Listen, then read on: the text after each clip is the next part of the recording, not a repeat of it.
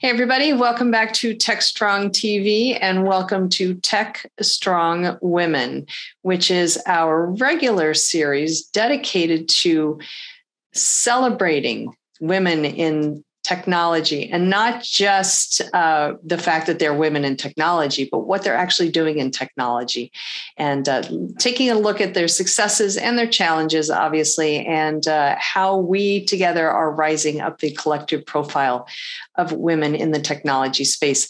Today, I have the pleasure, first of all, I'm Charlene O'Hanlon. I'm the host of Tech Strong Women.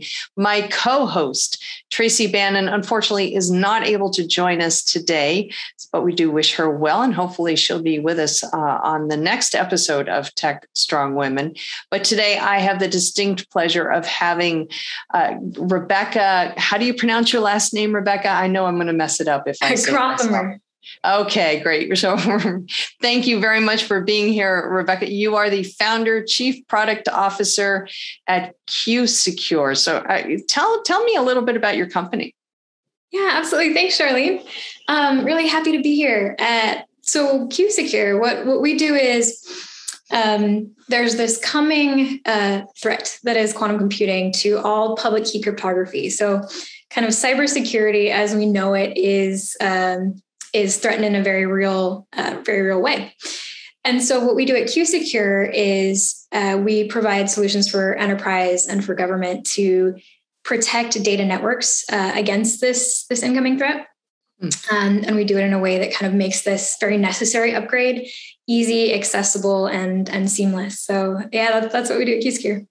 That's pretty cool. So quantum computing. Quantum computing. So yeah, what the heck is quantum computing, right? So the way that I always like to describe it, because if you've heard of quantum computing, you might have Googled it and seen an explanation about ones and zeros at the same time. But it's never really a satisfying explanation. So the way that I always love to explain it is, if you imagine that you're trying to solve a maze and you enter into this maze and you can go right or left, right? And so you choose right, you choose left. You hit another T, right or left again. Mm-hmm. And it's this iterative process. You've been in a corn maze or something, and it's this iterative process, and hopefully ultimately you find your way through the maze. And it's the same with a classical computer. A classical computer is what you and I use, and it's what I'm on right now. So in the quantum world, that's a classical computer. So a classical computer thinks in kind of the same way that we do, right? It's trying to find a path through this maze. It enters, it hits its first T, and it can go right or left. Right, next T, right or left. And it's, even if you run it in parallel, it's this kind of iterative process where you ultimately find a path out. Now, in a quantum realm, what this 1 and 0 at the same time means is a quantum computer enters a maze and it hits its first T, and it can go right and left at the same time. And once again, right and left at the same time, and again and again and again. And that's really the power of the way that a quantum computer thinks. And it can look at all these possible combinations and all these possible different paths through a maze. And, you can extend a maze out to different kinds of AI problems or traveling salesman problems, these different things. And the cleverness of quantum algorithms means that you can chop off the wrong paths and instantly find the most optimal path through this maze. So that's really, really cool for a lot of areas. We can do some really revolutionary chemistry. We can do some really revolutionary things in AI. And of course, this, thanks to something called Shor's algorithm, this means that public key cryptography as we know it is toast. So that's quantum computing in a nutshell. That's yeah. It's really fascinating to me to hear about quantum computing and the way that you've described it, because it seems so nebulous. It's it's really kind of hard to kind of pin down exactly what quantum computing is, unless it's like one of those things I don't know what it is, but I know what it is. I'll know it when I see it. But it's not a field that, you just don't hear too much about these days. So what was it about quantum computing that drew you to it? Yeah, sure. So for me, I studied kind of in the AI field, and one of the things I'm really passionate about is the ethical side of technology. So I worked in AI for a while, and in part because it's becoming ubiquitous, right? We have technology at our fingertips all the time. So how do we kind of build things that help advance humanity and advance what we can do? And at a certain point in, I think, 2018, my current co-founder, Skip, we ended up kind of at an event together, and he started talking about quantum computing, and he'd just written a book about quantum computing. And I'd never heard of it before. Mm-hmm. And so I started to dive in, and it became really clear really quickly that this is the next generation. This is what's next for AI. This is what's next for technology. It's going to make so many things that we dream about in advanced tech possible. Mm-hmm. And it's such early days in quantum computing that the ability to be at the very forefront of it is incredibly exciting, and to be able to shape it in a positive direction. And of course, a huge piece of that is the cybersecurity piece. So how do we ensure that our data is protected going into the future? And it's not just because this quantum computing threat is coming down the pipe in the next several years, but it's also because data, the way that it's protected today, one sort of main thing that I guess one avenue of attack is data harvesting. Mm-hmm. And if you harvest data that's properly encrypted today, if that data has a shelf life, right? If that data is health records or bank account information or sensitive information, you want to make sure that that's protected in the future. So it needs to be properly encrypted and secured today to ensure that we retain our privacy, that we maintain the integrity of that really important data. So that's why getting ahead of it is very important. Very, very cool. And I imagine you are probably one of the few females in the room, or even in the quantum computing space right now. I mean, it's certainly not something that kind of cropped up on my what do you want to be when you grow up? It was not one of the choices that was made available to me. So, how did you? It's like, how do you deal with that? I mean, it can be a difficult conversation sometimes, I'm sure.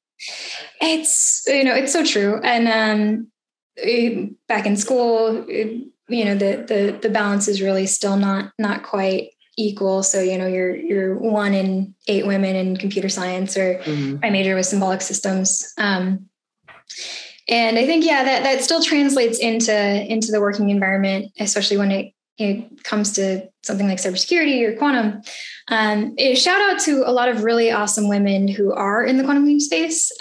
So we have an advisor, Sarah McCarty. She's like a world expert in post-quantum cryptographic algorithms. She's awesome. Jessica Pointing over at MIT, I believe. She's got, all the advanced degrees from all the incredibly top universities. Julie Love heading up operations at Microsoft and quantum. So a ton of really, really cool women. But yes, of course, when it comes to, who's kind of deep in this, it's primarily reflective of software engineering generally. It can be challenging walking into a room and often being the only woman in the room. Mm-hmm. And I think you have the extra, you have extra expectations, and you'll sometimes get challenged in ways that you might not get challenged in if you're, if you weren't a woman, or if you looked more like everyone else in the room. So I think you have this pressure to really perform at or above what other people are expected to perform. Mm-hmm. And I would love to see more women. And I think one way, I love speaking out because I think women need to see more people that look like them in this space and get inspired. I think starting early too, like you were saying, when you're a kid, you want to be a fireman or firewoman.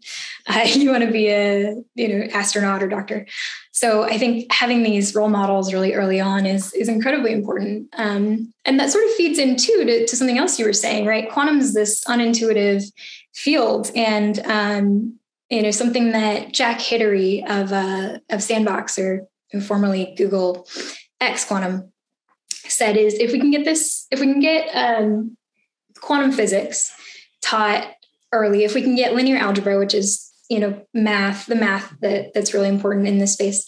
If we can get those taught before calculus and before classic physics, if we can get it really early on and get people to start thinking in those terms, we could start, you could develop that intuition naturally. Right. And I think it's the same for kind of thinking in these ways in the quantum space, and also the same for getting more of a gender balance in the future. You hit on something there that kind of makes me think a little bit. When we're talking about just the whole STEM and STEAM movement in school these days, there's so much emphasis on getting females involved in science and technology and engineering and math. But I wonder if we actually might be kind of going about it in the wrong way. Maybe it's not about the gender. Maybe it's more about the curriculum. Maybe we need to start thinking about ways that, it doesn't really matter if it's a male or a female, but just getting the right information in front of the students early enough so that they can make the decisions. I think, and please tell me, because obviously I'm older, and so I'm probably a generation removed, but it seems like the conversations around technology and engineering and science and math in school these days is a lot less gender specific than it used to be. There are a lot more teachers who are now promoting basically equality, if you will, for lack of a better word, basically STEAM for all, STEAM for, just not really just for, for males or for females. And please, like I said, tell me if I'm wrong, but I kind of feel like we are making some progress in the educational system. Obviously, it's not half as where it really should be. But I think iteratively we are making some progress. Yeah, no, I absolutely think so. It's, as opposed to a decade or two ago, even when I was in school, right?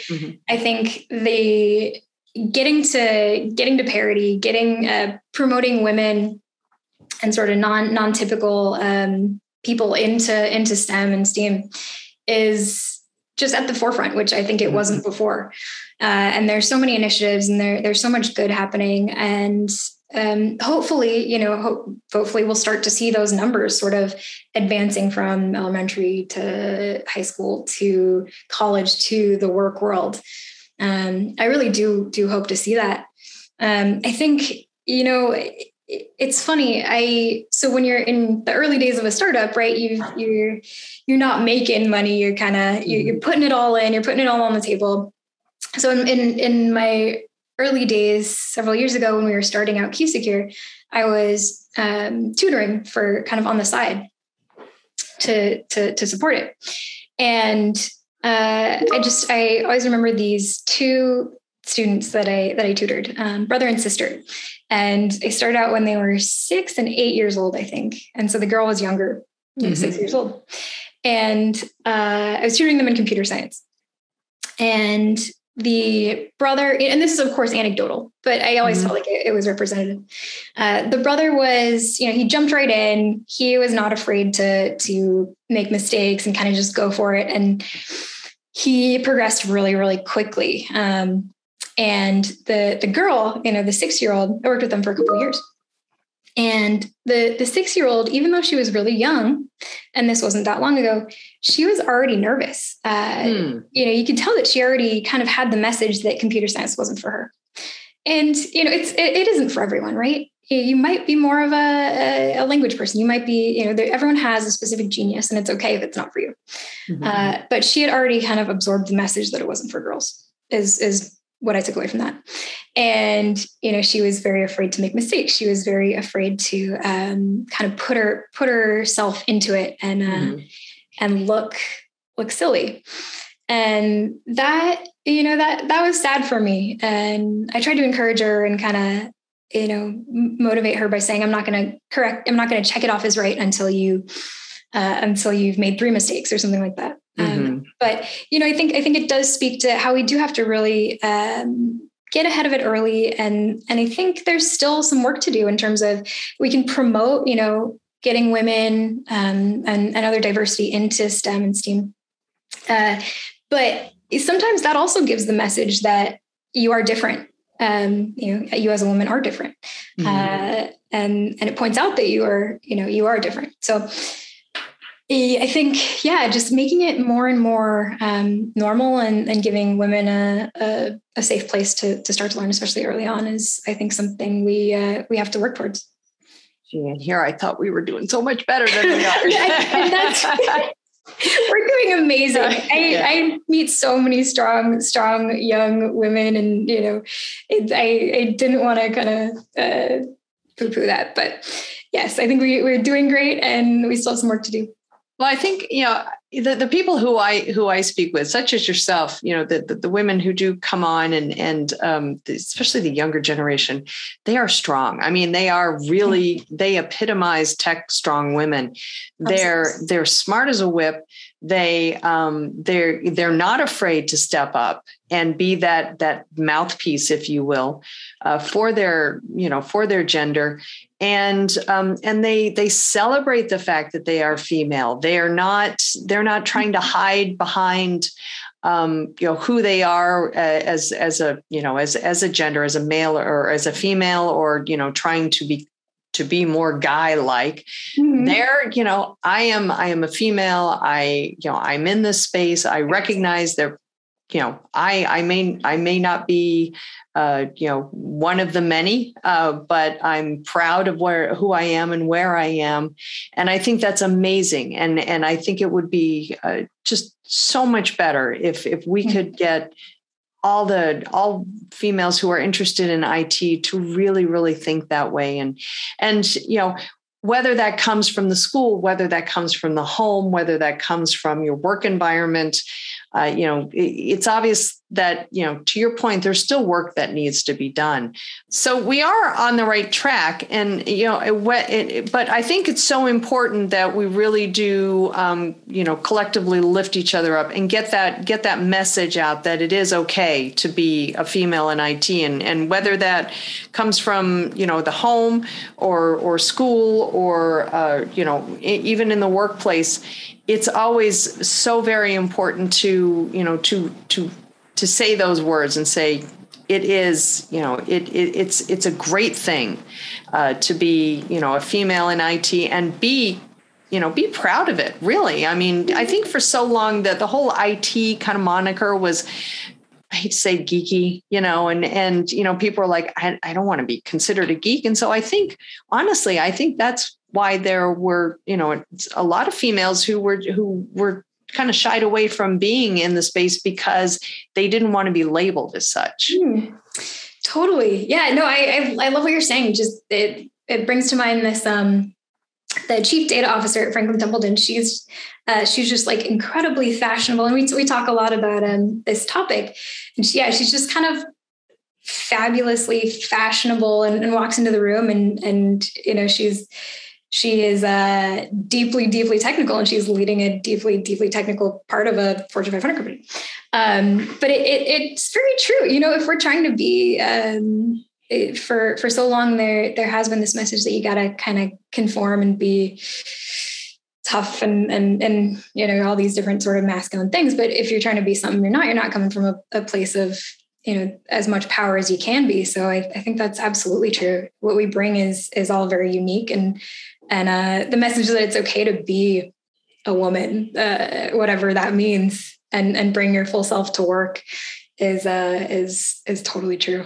Yeah. Yeah. And the whole education aspect as well, I think goes well beyond just school. And it really should, I think, move more into the workplace. And we've talked on Tech Strong Women in the past about the importance of mentorship and having the right mentors and having that, the right conversations about being a female in IT and or just, just being a strong woman in general.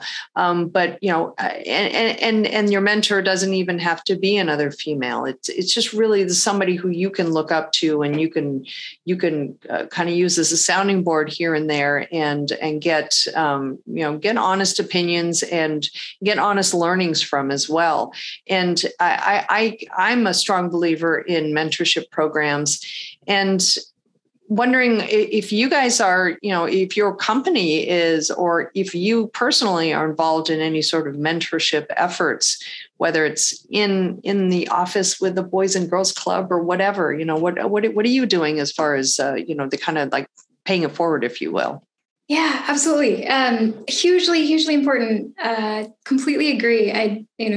I've had mentors, both men and women, who have lifted me up and taught me so many things about, that I belong, and kind of how to go forward as a strong woman in business. And I love mentoring. I do a lot of talks and a lot of education initiatives, and take on a lot of interns as well. So, as we're talking, I'm thinking about a current intern I have. She's a Stanford student, and we talk about a lot of this stuff pretty frequently. And I think getting these messages, I have and do currently benefit so much from the mentorship that I receive, and I love to pay it forward in any way that I can.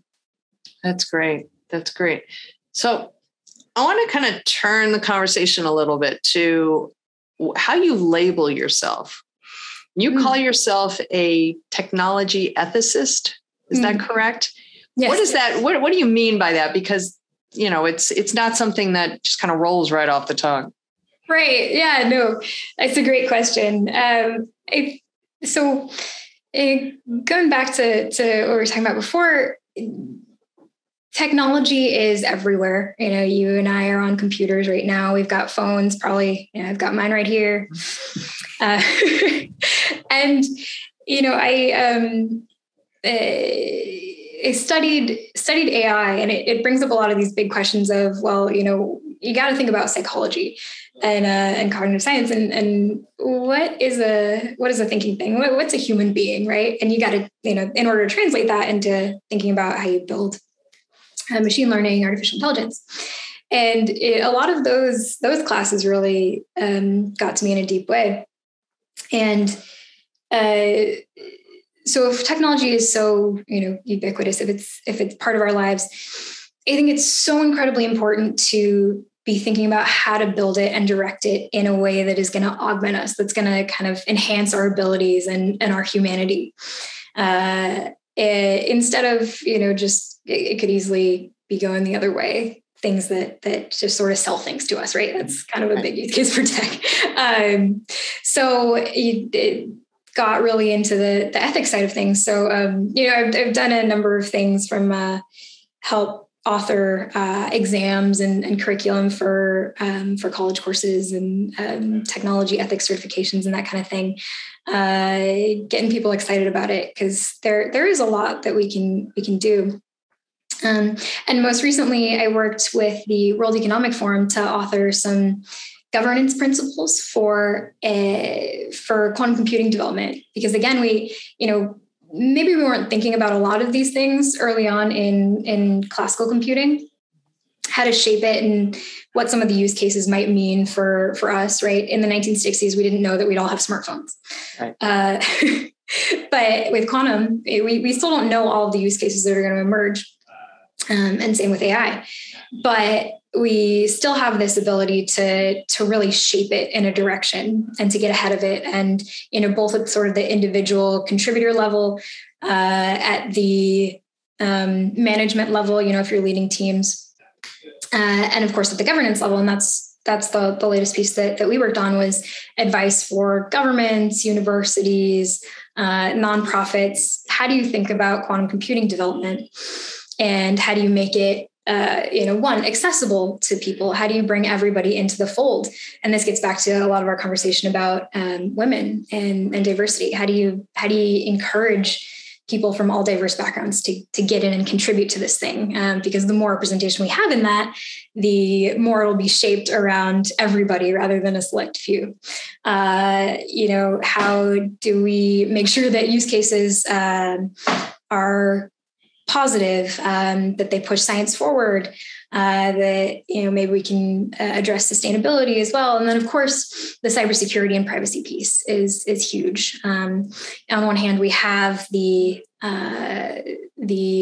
known threat of quantum computing as it applies to data networks and data encryption. On the other side, we have quantum computers that are coming along, and they're going to be able to really intensely analyze data in a way that we're not familiar with. So how do we understand how to protect people and empower people with that data rather than the other way around? Yeah, and that also kind of brings up questions, not only from an ethical point of view, but also from kind of more of almost like a human point of view. It's like, where do you draw the line? What makes something good and something, just kind of like hands off. And so I think having that kind of ethical perspective, if you will, when it comes to something, especially as big as quantum computing, no pun intended there. It seems like, having that kind of more human perspective, what the implications are to having this technology and what it's capable of doing and not doing, I think is so very important. And it really is kind of the next milestone, I think, in technology. We really need to bring a lot more kind of humanity into technology. Ethics, obviously, is a very large part of that conversation. And I don't think we're having enough of those conversations yet when it comes to ethics and understanding the implications of, privacy and how much information about you is out there and how people can use it and abuse it. And just we need to have some of those hard conversations, because right now they're not happening and they're starting to kind of bubble up.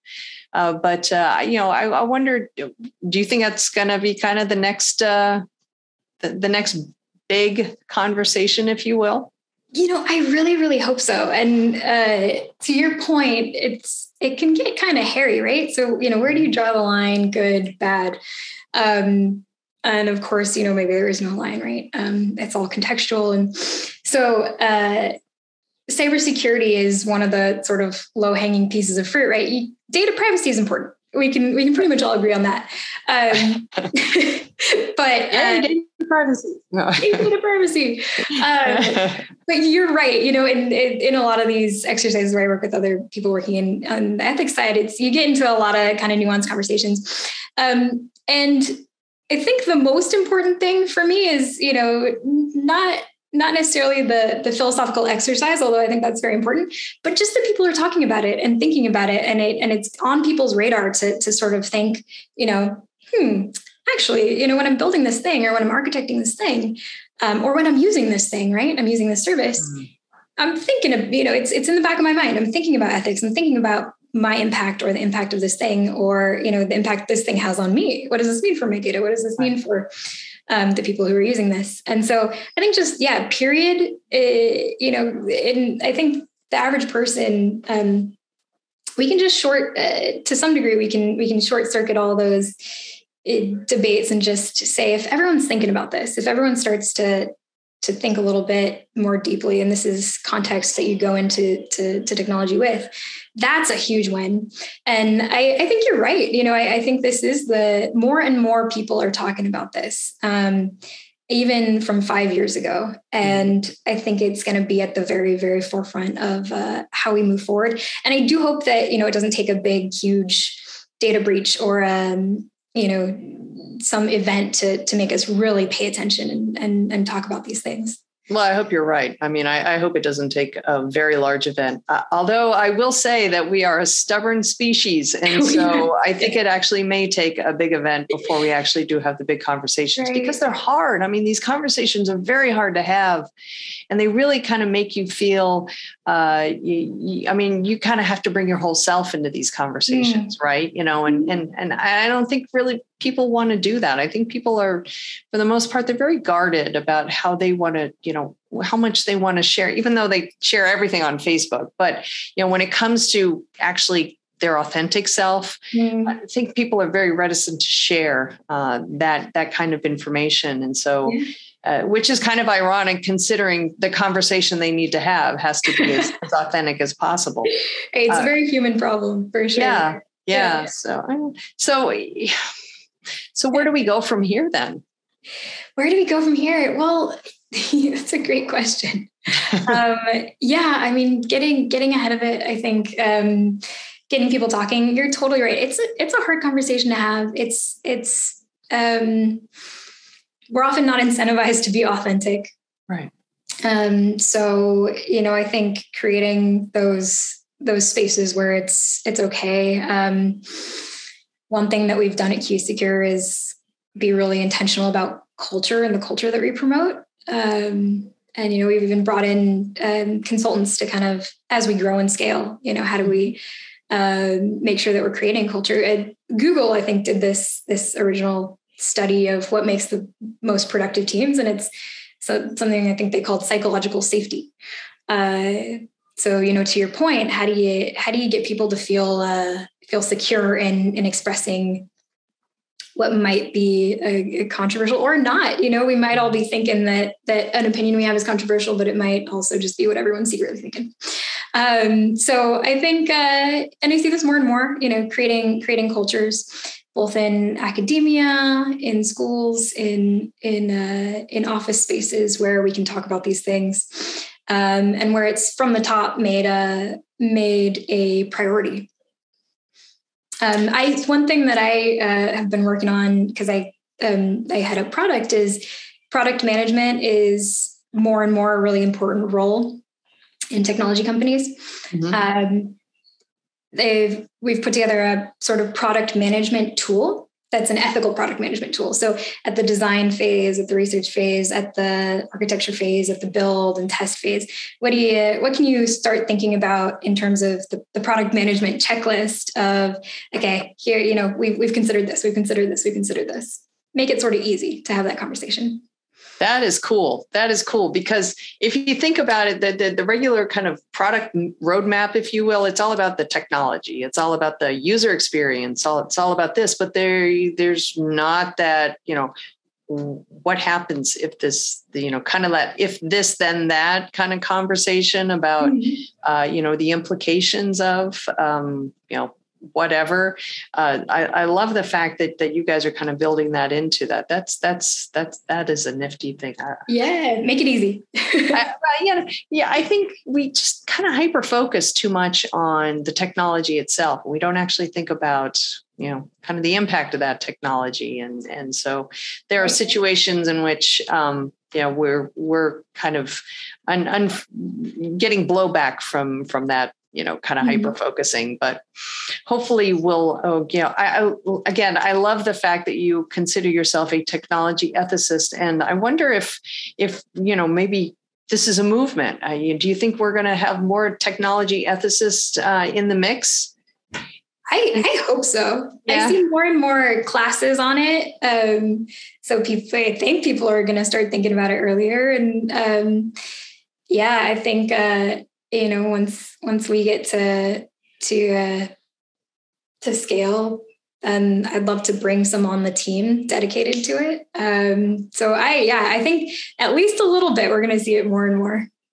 I wonder if what the ranks will be of technology ethicists. I mean, the ratios of males to females.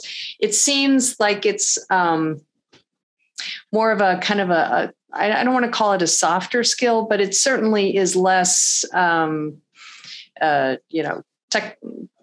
don't want to say technological because that's totally untrue, but it seems like something more that female would think more about than perhaps a male. And I know that's completely stereotyping, and I apologize for saying that. But there are certain things that females do tend to think about more than males do. And so the ethics of a technology, to me, in my mind, would be one of those things. So I wonder if, as the ranks do grow of technology ethicists, I wonder, who's actually going to be filling those ranks. No, I totally hear what you're saying. I think, to be a technology ethicist and think about these things, empathy is a good superpower to have. And I think women can naturally bring that strength a lot of the time. And absolutely. Yeah. I'm glad so I was thinking empathy. I didn't want to say it, but I'm glad you said it because that's kind of the go-to feeling, if you will, or the go-to superpower. I love that word, superpower, for females. Right. So great stuff. So what's on tap for your company? Wow. So we've had a lot of really incredible advancements in the last couple months. So the President Biden in January and also in May released 2 separate executive memos saying, hey, government agencies, you need to make this upgrade to post-quantum cryptography. Essentially, all of our data, you need to make sure it's protected from quantum. There's a lot of kind of international dynamics at play here. And so national security is kind of very, very interested in making sure that things are, regular attack proof plus quantum proof. Mm-hmm. So that has sort of pushed forward our industry a ton. And so we've started to or continued to work really closely with those sectors. So a lot of government traction, and we'll be deploying there. And of course, it means for really highly regulated industries, especially those that do contract with the government, finance, et cetera, those industries are following suit. So it's a really exciting time to be working in this space. Mm-hmm. And I think things are just going to really grow really, really fast from here. We're already seeing it. No sleep for the weary. And yeah, I think so. Government's really getting on it, and I think we'll be seeing more and more of it in the news. And that's what I'm excited about. Oh, well, that's great. And I think what you guys are doing is fascinating. And obviously you guys are in the sweet spot right now. Jennifer, I want to thank you for coming on and talking with me about, I'm sorry, not Jennifer. I'm sorry. I don't know why I said Jennifer. I apologize. I'm going to say that again. 3, 2. Rebecca, I want to thank you for coming on and talking to me about your company, about your viewpoints, about the ethics in technology, and everything else. It has truly been a great conversation. And I think what you guys are doing is really great stuff. So thank you so much for sharing it with us. Thank you so much, Charlene. Thank you for having me. All right, everybody. I hope you enjoyed today's episode of Tech Strong Women. We will be back with another Tech Strong Women very soon, but we'll also be back very soon with some more Tech Strong TV. So please stay tuned.